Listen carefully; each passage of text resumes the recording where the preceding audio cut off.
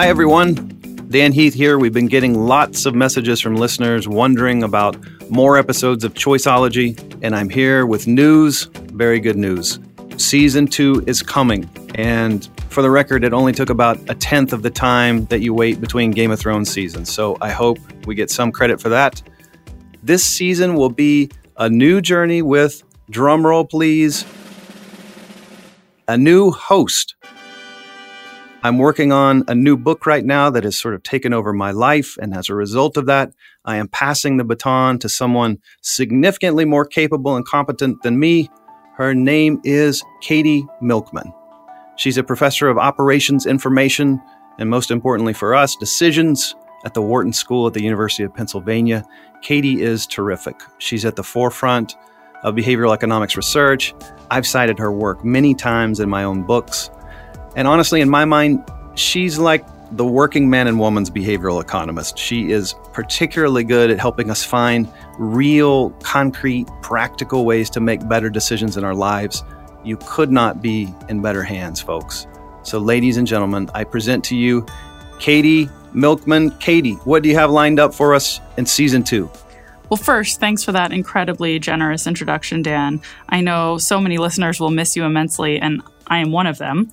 But in Season 2, we're going to be diving into new topics, things I've studied as a scientist and that my Wharton MBA students find particularly fascinating, along with new stories and real-world experiments. So there's a lot to get excited about. We'll feature sports heroes, Nobel laureates, and everyday folks faced with monumental decisions. And I'm excited to introduce you to even more insights from the brilliant behavioral economists around the world who make up my community of friends.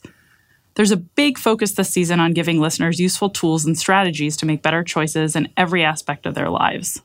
For instance, I've done some research about what I call the fresh start effect that you've written about, Dan. Oh, yeah. You got to talk about this. This is great stuff. My brother and I wrote about this in our most recent book, and it's super helpful.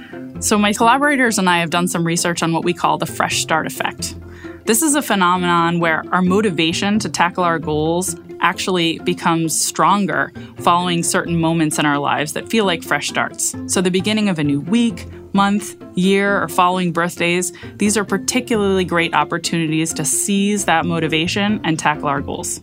So it's kind of like that same burst of motivation we get on New Year's Day with our New Year's resolution. You're saying we can basically make up our own New Year's days. That's right. And in fact, New Year's is just one of many opportunities we have in our lives to start fresh.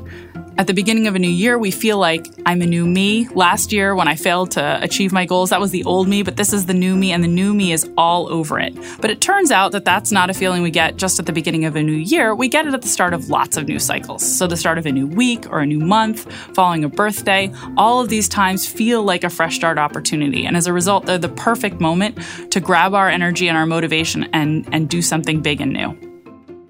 And this is Choiceology's Fresh Start. We've got a new season with a great new host. Good luck, Katie, and Godspeed to you and the Choiceology team. Thanks a lot. Season 2 arrives on October 29th. Mark it on your calendar. You can subscribe, of course, on Apple Podcasts, Google Podcasts, Stitcher, or wherever you listen. There's more details at schwab.com/podcast. I'm Dan Heath. So long for now.